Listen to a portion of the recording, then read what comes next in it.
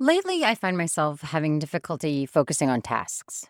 There are days when I sit at my computer and I just can't seem to find the mental capacity to work on the shit I have to get done. I'm sure you've had days like this too. Maybe strings of days like this. This is brain fog, and it's destroying our productivity.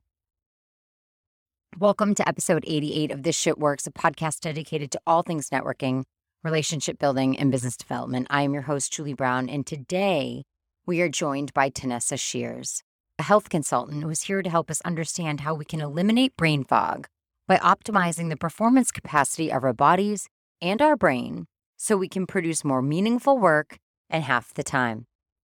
This episode is sponsored by Nickerson, a full-service branding, marketing, PR and communications agency with team members in Boston, Los Angeles, Miami, and New York City. Visit them at nickersoncos.com. Welcome to This Shit Works, your weekly no-nonsense guide to networking your way to more friends, more adventures, and way more success. With your host, Julie Brown. Here we go.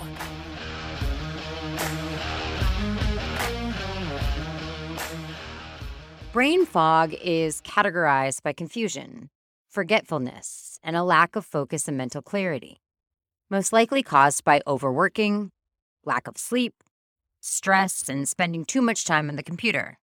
This is the shit all of us have been doing, not just since the pandemic started, but since the moment we entered the corporate world.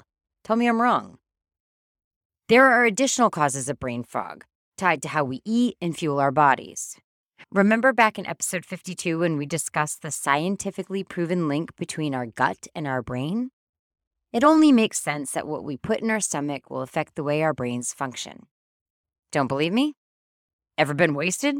Ever been shit-faced? You didn't pour that alcohol straight into your brain. You poured it into your gut. But it still affected your brain, didn't it? When we are battling brain fog, it affects everything we do throughout the day, and it can be incredibly frustrating. And if you are dealing with days like this, you need to listen to this episode because my guest today has proven ways to biohack our bodies so that we can eliminate brain fog and start getting shit done again. Tanessa, welcome to the podcast.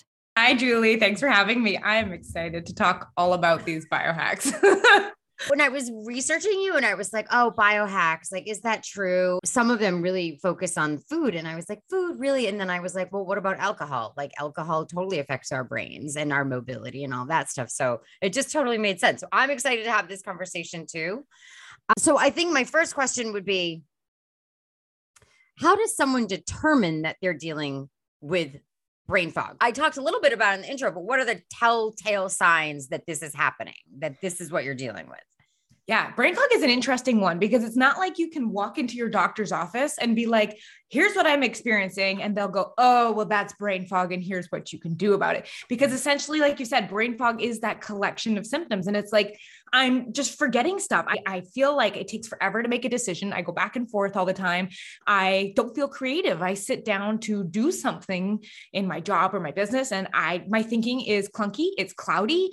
I am easily distracted. If there's a notification that's going off that something popped into my Amazon inbox, I am gone. If you find that you're just like, what is going on with my brain? This can't be normal.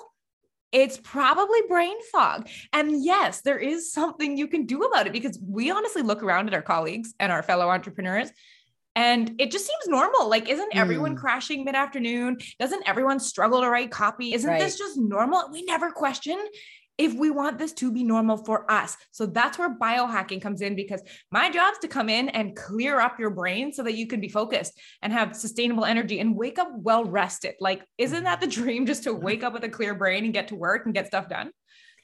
Yeah. So a couple of things you said, like the Amazon. So I cannot tell you how many times a day I get a notification from Amazon that my package has been delivered. And I'm like, what fucking packet? Like, what did I order? I forget what I ordered. Like, I don't even remember. And it's not even like I'm wine and priming. It's not like I was drunk and I was wine and priming. I'm like literally buying things that I need and then they get delivered. I'm like, what is in this package? What did I order? And the second thing that you said that sort of is a trigger warning is like when you're like, wouldn't it be great to wake up well rested? Every morning, my watch, my sleep tracker asks me, do you feel rested this morning? And it's like not rested at all, somewhat, and totally rested. And I have never hit the totally rested button.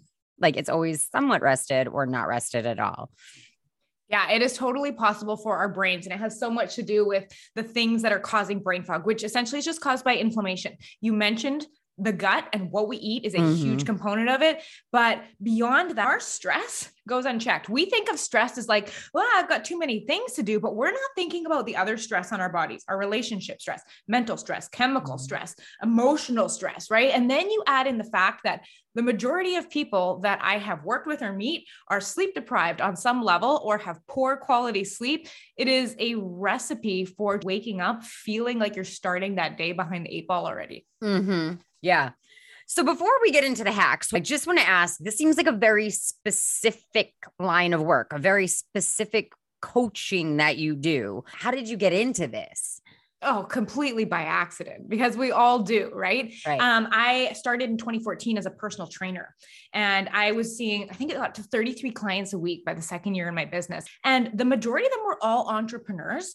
And it was very strange because I never really advertised or marketed towards entrepreneurs. I was just like, hey, do you want to get fit? I can help you. And so I asked my clients, I was like, what is going on? Like, what do you think it is? I mean, you're an entrepreneur. Why are you here? And they said, well, you know what, Tanessa, when I started with you, yeah, I just wanted to lose a couple pounds or, get in shape. But what I didn't realize was the profound effect it would have in my work life, meaning I'm focused. I'm not as distracted. I have energy. I feel good in my body, all of the things that come with health and business together. Right. And so I was like, this is so interesting. And because I'm an entrepreneur, I speak the language. Like we all know about return on investment. That's one of my favorite things about why I like working with entrepreneurs. We understand that concept, right? So when we go out and we're applying these biohacks that we're going to go through, I want to be getting more energy out than I put in. That is a good return on investment. So I was like, oh, we understand this. This is my language. These are my people. And so from there, when I started marketing directly to specifically professionals and entrepreneurs, that is when I really started to see the results pick up because it was creating such impact in their businesses. They were able to grow and make room to work on their health. When we've always been sold the idea that you either have a really successful business or you have your health, but it's not both. And I'm just here to be like, that's bull. Yeah. And, we can do something about that. Should that be something you want? Yeah. I think also, and this is neither here nor there, but I think also anybody, it doesn't have to be an entrepreneur. I think every professional has to stop feeling guilty about taking time for themselves to do things for themselves that don't have anything to do with their business or their career. That's super important. That's a whole different podcast about career guilt and all that stuff. So anyways, I want to get into the biohacks because there's 12 of them. So we have a lot to talk about. And I'm going to name them off and you can tell me how people can start incorporating these into your lives. So listeners, do not worry about taking notes because you can go to Tanessa's website and you can download the workbook that I got this from for free. So just listen to it and then download the workbook afterwards. You say the first hack is to track your sleep. Yes. So tracking your sleep specifically is so important because after working with a ton of people, I have found that the sleep is almost the pivot point of all of your other health habits. I mean, it affects your ability to use sugar properly in your blood and to stay focused and to have a clear brain and manage your emotions, manage your stress. It all comes back to sleep. So most of us are walking around what I think is kind of blind when it comes to our sleep.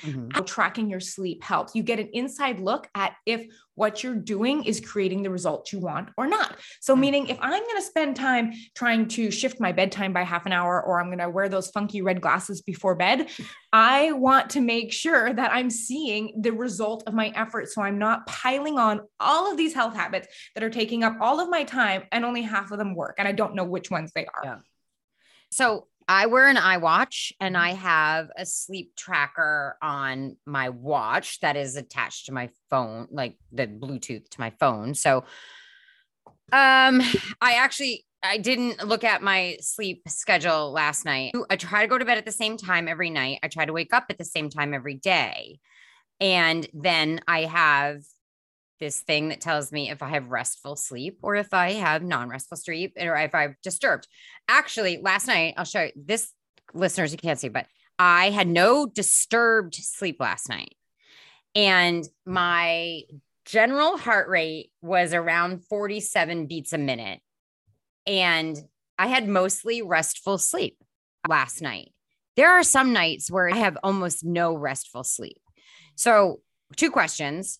1 is, what is the best tracker that people can use?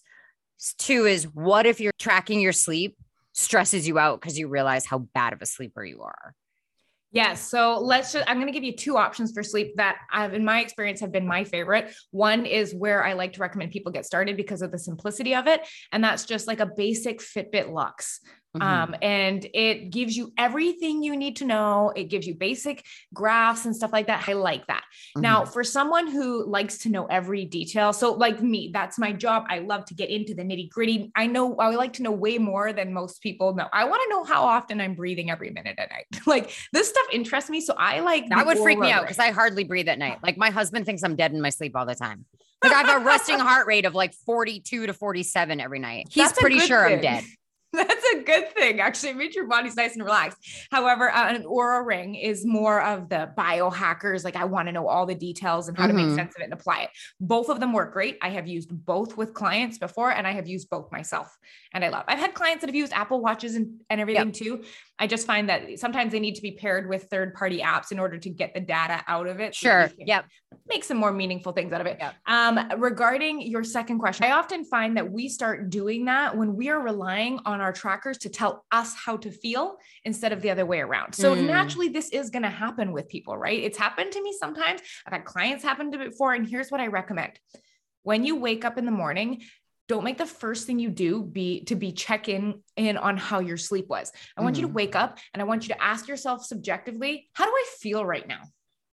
What would I give myself on a 1 to 10? Because isn't that why we're doing it? Because we want to feel well rested, not because we want an app to tell us we're feeling well rested. So if that means waiting until lunchtime to check, or maybe just checking 2 to 3 times a week and making adjustments from there, it's kind of that, dose benefit relationship where we really want to check in and see if what we're doing is creating a good result. So that's my biggest tip for that. All right. So your second hack sounds terrible to me.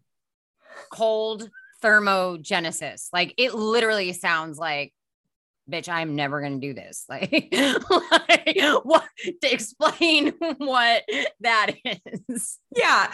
So I love that. First of all, the word thermogenesis means to generate heat, right? So the idea is you subject yourself, and I am going to use that word, to cold temperatures to create a response in your body. So think about this. We do things all the time that are stressors to our bodies, but when they are just a minimal stressor, they can have a positive effect. So think of exercise. That's a stress on the body. You're breaking down muscle fibers for the benefit of getting stronger. So specifically with cold thermogenesis, I either like to have a 2 to 5 minute cold shower, or I like to alternate hot and cold. So there's a couple benefits to this. Number 1 is it activates something called brown fat. We mostly know about something called white fat, which is the fat that sits around our midsection or our legs or our back or wherever like that. But brown fat specifically is responsible for, instead of adding weight to our body, it actually creates heat to warm us up, and it burns calories. So it is a fascinating way to help your metabolism speed up. The other thing beyond that is exposing yourself to cold reduces inflammation in the body. Think of the last time you had a sprained ankle, you pop some ice on there, reduce inflammation, and reduced inflammation is reduced brain fog. The third hack you say is do this thing called performing a hand test. What's that? Yeah, this falls in the category of biohacking your bedroom to help with sleep. So we don't recognize it. And a lot of people will say, oh, that doesn't affect me. But until you've experimented with this, give it a shot first. So any light that is in our bedroom or in our ambience while we are sleeping is going to affect our ability to have solid, sound sleep and stay asleep.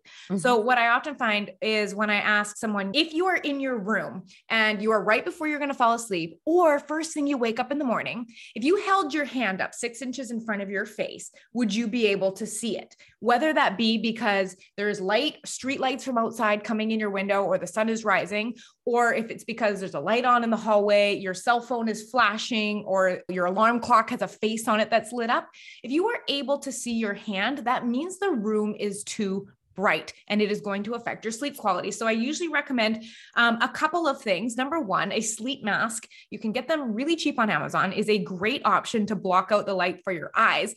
But there's been some studies that say our skin is receptive to light as well. So getting a roller blind or specifically a blackout curtain is the way to go. So I have a question about this. Aren't we supposed to go to bed and wake up according to our circadian rhythm? And isn't light supposed to be a good way to wake up for our circadian rhythm and stop the process of melatonin production in our bodies? So what would not having light in our bedroom do for that? This is such a good question because you are 100% right. Okay. For some of the population. So there is this fascinating thing, and I think it's coming up in one of the other hacks called your chronotype specifically. Yep. So meaning my body is genetically geared to wake up at a certain time, as is yours, as is everyone else's. Now, waking up with the sunrise, like my body is genetically programmed to go to bed around 9:30, wake up around 5:30. It happens without an alarm clock. It's easy. I feel great. Me waking up with the sunrise, 100%. But if you have someone whose chronotype is to go to sleep later, 11:30 midnight, and wake up 7:38, but the sun is rising at 5, it's actually interrupting quality sleep time. So yes, ideally, if you can time it with your optimal wake up time based on your genetics.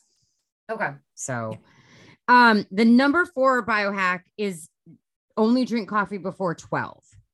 Yes. So if that has to help, in order to make that make sense, we have to understand what coffee actually does to us. So we have these receptors in our brain, and caffeine binds with these receptors to help keep us alert and focused. That's that kind of jittery, like I'm awake feeling that we all love about coffee, which is great when we want it to be active. Problem is, caffeine has what's called a half-life of 5 to 6 hours. So if you have your cup of coffee at noon, 50% of the caffeine is still fully active by 6 p.m. and a quarter of it by midnight, when for the most part, we want to be asleep. So the problem is that caffeine binds with the receptor that makes us feel sleepy. So it blocks it. So when caffeine is blocking those receptors, adenosine, the chemical that makes us feel tired, doesn't get in there and gradually create fatigue throughout the day. So what ends up happening is by the time we go to sleep, we have so much caffeine in these receptors that we either have trouble falling asleep, we toss and turn, or we just don't get quality sleep. And for those people that are like, well, I can fall asleep right after a cup of coffee, you're right. You might be able to do that. Some people can, but this doesn't mean the sleep quality is as good as had you not done that. Right. And also, I don't have caffeine in my diet, so it's never been an issue for me. But I know there are a lot of people that it's like, okay, 3:00, got to have a coffee at 3:00 because that's when we're in our normal sort of slump of the day. Do you suggest people go for a walk? What do you suggest people do in place of that 3:00 sort of caffeine hit that most people tend to take that when they work in offices? Yeah. Well, what your suggestion of going for a walk is great, but actually it ties right into your next biohack. Oh, what's my next biohack? The next one is keeping your blood sugar stable while you work. Okay. So number 5, so biohack number 5 is keep your blood sugar stable while you're at work. So when we get these afternoon energy crashes, like one, it could just be you had a really poor sleep the night before, but let's just rule that out. What I find is that sometimes when we're unprepared, we grab food on the go. Like we're just eating a bowl of cereal or some leftover pasta or grabbing like a really bready sandwich. There are certain foods that we eat for lunch which affect our blood sugar differently. So when we eat food, specifically carbohydrates, it enters our blood as blood sugar or blood glucose. When we eat really dense carbohydrate foods, we get a rush of blood sugar and a rush of a hormone called insulin that it's job to just put it away, put it in fat cells, put it in muscle cells, put it in the liver. Now, what goes up comes down. So when your Yeah. energy shoots up with that, you also get the crash mid-afternoon.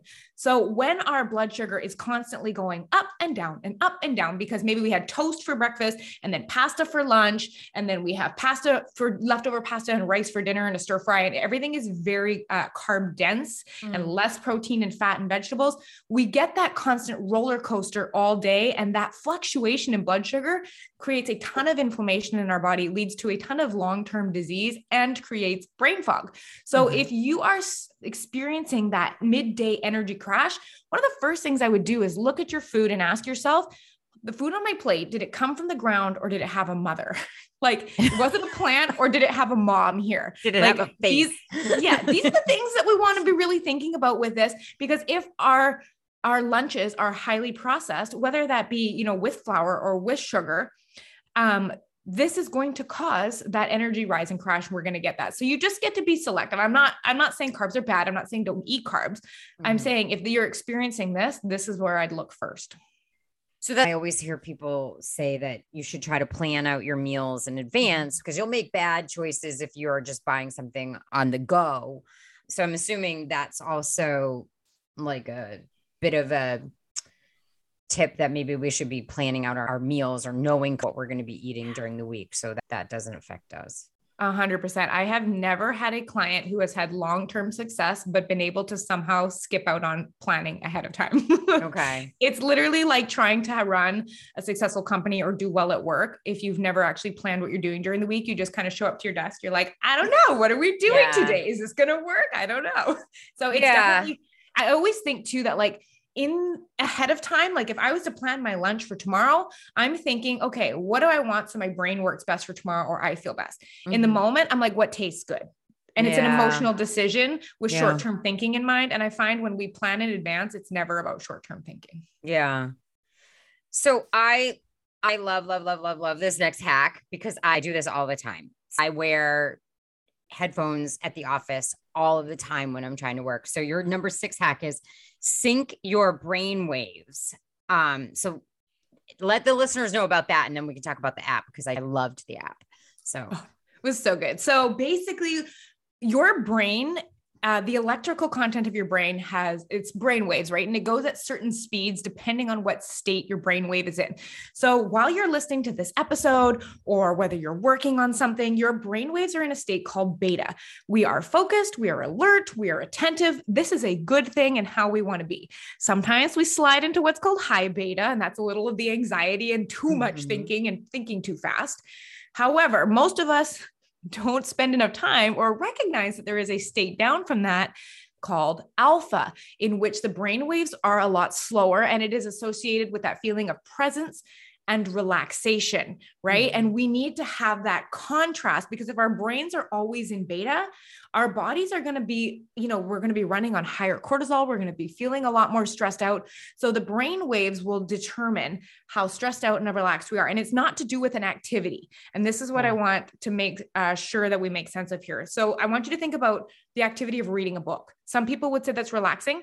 Some people would say that is not. If you read a business book, I've got highlighters and sticky notes, and I've probably got Canva open, and I'm making some email newsletter. That is beta brainwave activity when you're reading. Now, last night, reading a fluffy romance novel before bed, and I fell asleep in the middle of the chapter. That is alpha wave activity reading. So I really want you to think it's more about the experience that is created by the brainwaves, not the activity that creates the experience. Okay. Yes. In your hacks, you suggest downloading or using an app called Brain.fm. Yes. And so I did, because I have these big headphones that they're Bluetooth. And so I said, I'm just going to do this. I'm going to just see if this works for me. Because I kind of already knew what it would, because I was doing a lot of this on YouTube. I was doing a lot of binaural beat sounds on YouTube. And I got to tell you, it worked. Like that, using the Brain FM on specific focus sounds, focus beats, timed with doing this thing called the Pomodoro technique, which I learned from one of our guests early on in the podcast, Paula Rizzo. that 25 minutes of focused, undisturbed activity combined with listening to the focus beats, like I literally got so much shit done. I was like, why have I not been doing this like the entire time I've owned my company? So I would suggest if the listeners take away nothing from this, it's like this brain.fm was so great. Yeah, it's literally, I like to think of it like this. Think of it as a remote control for the brainwave state you want on demand without having to get into flow, set the environment. It's literally like put your headphones in. Okay, what do I need? Do I want to be relaxed? Do I want to fall asleep? Do I want to be focused? Okay, go. Yep. No, it was great because it's like focus, relaxation, and then sleep are like the three categories. And meditation. Yeah. Yeah. Which I suck at, which we all know. Number 7, which I do have, is invest in a standing desk. Yeah. So with investing in a standing desk, it does come back to our blood sugar a little bit in part. So part of it is when you are standing, naturally you're using more muscles and using more of that blood sugar, which helps keep it stable, which prevents brain fog. So that's thing number 1 that I love. Thing number 2 is it gets us off our butts. We sit a lot. So I don't recommend like spending all of your time at a standing desk necessarily, but to have the option to go from sit to stand to sit to stand. And what it allows you to do is just maintain a lot better of a physical posture. Most of us, when we sit, we round our back, we slump forward, we lean on things. And this puts so much stress on our back, our neck, our traps.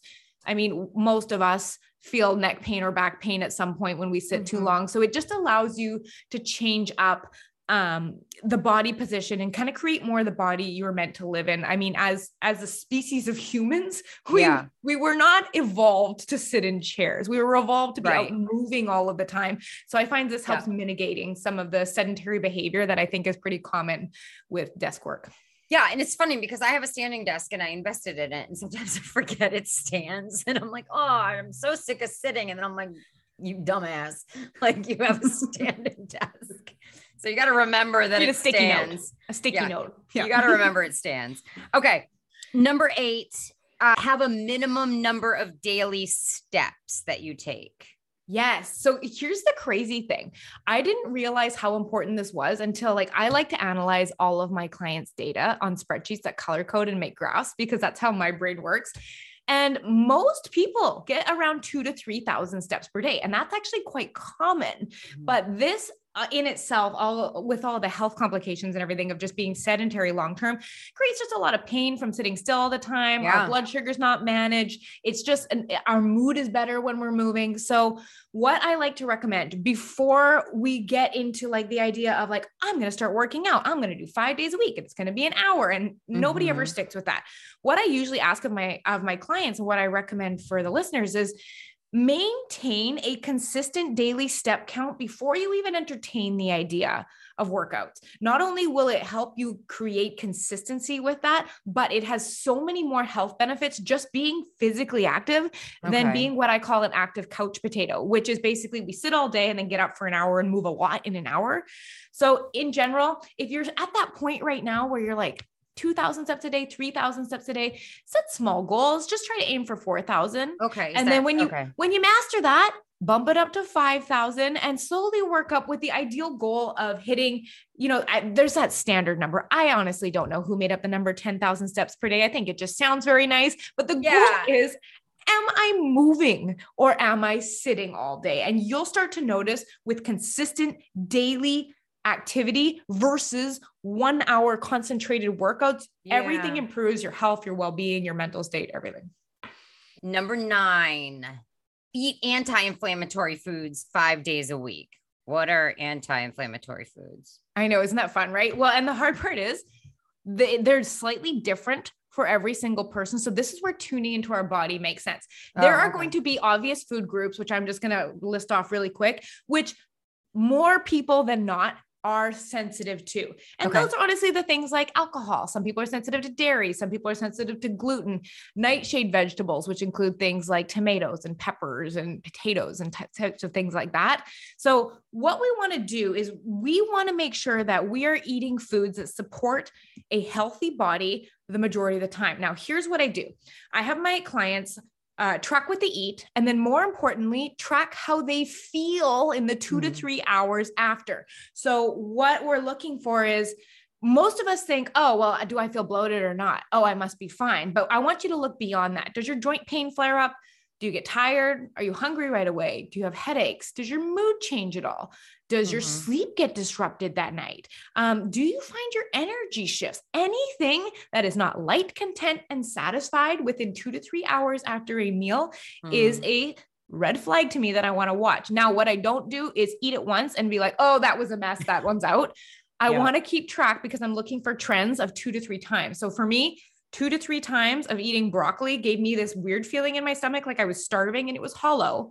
That's not a good feeling. So for me, broccoli is no good, despite the fact that it's great for most people. Sure. So eating anti-inflammatory foods are basically foods that make your body feel that clarity, that focus, and that sustainable energy, and anything that's taking away from that, we need to question. There is a very good chance that that food was creating inflammation on some level or messing with my blood sugar, and that I want to limit, especially when I'm looking at, hey, when do I need my brain to work properly and when do I want to feel good? So you just get to make intentional decisions when you know what works for you. Yeah. In order to know, you have to write it down. You have to say, I ate this and this is how I felt afterwards, right? You have to, because you're not going to remember. If you don't write it down, you won't remember, I feel like. 100%. I would write it down. Number 10, I think we all know this, but it's to be strategic with blue light. So when we're specifically talking about blue light, it's a frequency of light. And honestly, it comes from the sky. It comes from our computer screens. It comes from any type of device that emits light. Now, this affects our brain by tricking it into thinking it is daylight longer than it is. So blue light suppresses a hormone called melatonin that is amazing for good quality sleep. When we suppress melatonin, our sleep goes all haywire. We wake up feeling lousy and foggy the next day. So as far as looking at this blue light, if you're looking at easy hacks on how to mitigate the effect it has on your sleep and just your brain health in general, really simple one. All of our phones, they have a little toggle button in the settings where you can just turn the blue light out of your phone at night. You can do it on your computers and everything else. This is great.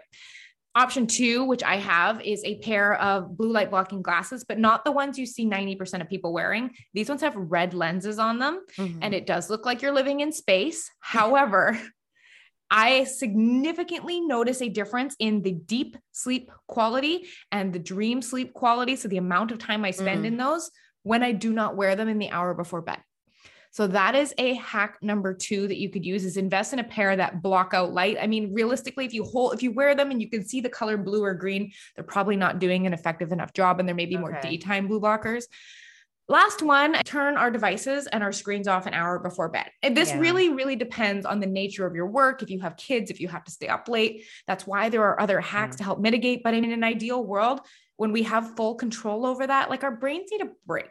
Talk to your partner, play a board game, read a book, write in your journal, meditate, do something in that time that allows your brain to naturally produce that melatonin and get to sleep.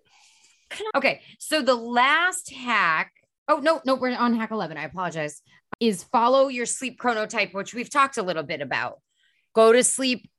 Go to bed early if you're an early riser, and go to sleep later if you're a night owl. Correct. Yeah. So basically we all have a gene called a PER3 gene, not important to know, but essentially the length of this gene determines whether you are genetically an early bird or genetically a late night owl. So the idea that the 5 a.m. club works for all of us is bull. It's not applicable. And when we try to fit into something outside of our chronotype, meaning chronotype just meaning how our genetics dictate our body clock works. Yeah. Then we feel the effect of, we literally give ourselves jet lag. It is not an effective way to live your life. So if you're constantly waking up tired, perhaps you're not following your chronotypes. Once you take into account all of the evening routine things that are keeping us up, like the blue light and the screens, eating too close to bed, once you have neutralized all of those, you'll probably find that you may have been living according to the wrong chronotype. And that is causing a lot of grogginess. Simple fix. Okay, so now we'll get to one of my favorite ones. Number 12, doing a brain dump every day. Yeah. And I think this is super important because I think we go to bed or we carry around in our minds all the things that we have to be doing that we don't put down on paper, that we don't verbalize, get them out of our head and onto the page as far as things that we have to accomplish. So talk about the brain dump and how to do it. Yeah, our brain can only adequately process so many things in a day. And if we are leaving it up to the responsibility of our prefrontal cortex in our brain to remember everything from, oh, I have to take my dog's collar off before I go to bed, to like, oh, there's a client meeting later this afternoon. There's so much going on. So what I always like to do is use some type, it doesn't, honestly, scrap piece of paper, Trello, some fancy app, a nice planner that you bought. Find a way to get the clutter out of your head and onto paper in a way that your brain doesn't have to constantly be re-engaging all of these ideas to keep them top of mind, because your brain is going to be like, I can't forget any of this. So anyone you know that is really productive or organized doesn't carry their life around in their head. I guarantee you there's some way of systematically organizing their thoughts and ideas. And it really just allows for your brain room to create and to think. Yeah. I've heard of a hack, and I do it before I leave the office every day. I write down the 5 things I have to accomplish the next day. Yeah. So that I get it out of my head and I'm not thinking about it. But also when I get to the office the next day, I'm not wasting time saying, what am I going to be doing today? Yes. I think that's a big hack. That's a big hack for just organization and productivity. So, but I guess it could also help with sleep, because I leave the office saying, okay, I'm prepared for tomorrow. Yeah. And beyond that, it doesn't have to just be dumping the tasks that you have to do. Sometimes I find with my clients that there's a lot of anxious thinking going on, either from something going on in their business or their personal life. And sometimes just doing like a thought dump and just getting all the thoughts out of your brain and onto paper and seeing them for what they are, instead of, they feel so much more real in our head and so much more like they heavy and have so much more gravity. Sometimes we get them out to paper and we're just like, oh, well, that's not true. Right. Or that's not really that important. And it really just kind of lets us let go of some of the things we no longer want to keep holding on to as we go to bed. Yeah. These are all great. There was so much information here. Again, listeners, I'm going to put a link to this download so you can get the download. I'm going to put a link to you in your own podcast. You have a podcast of your own. And hopefully this helps everybody with brain fog, because I'm sure everybody has it right now. Yeah, totally. I mean, if we all just want to communicate a little more clear, get our messages across in a concise way, and just show up as clear, focused, energized humans. Right. These are all, and like I said, these are tips that, like, having worked with clients for so many years, these I find are the 12 that'll give you the most bang for your buck. Are there a bajillion others?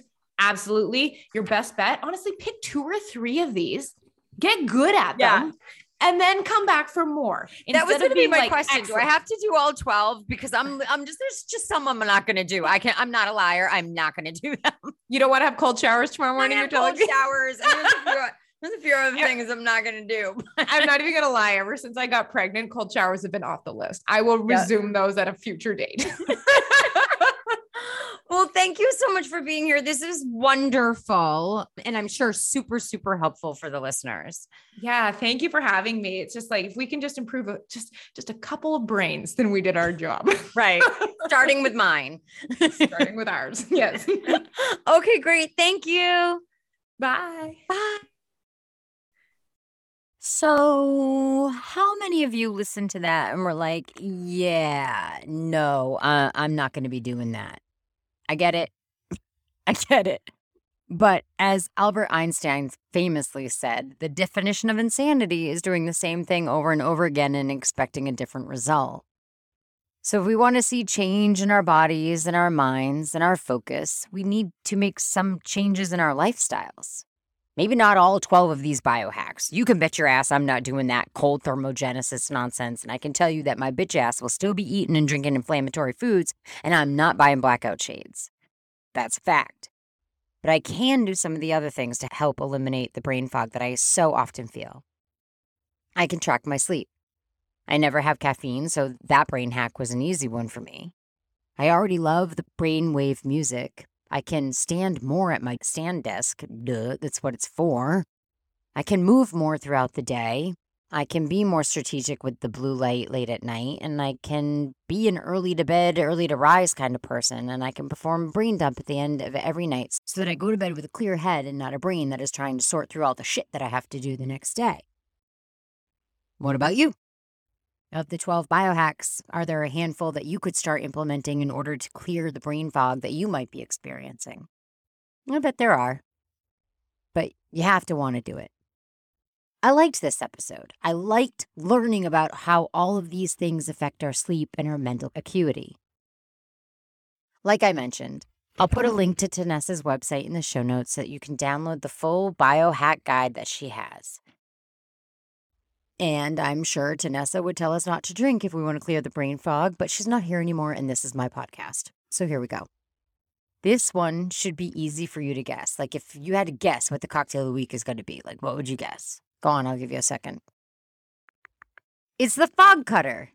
This one was way too easy. I didn't even have to research a cocktail. I knew exactly what I was going to do.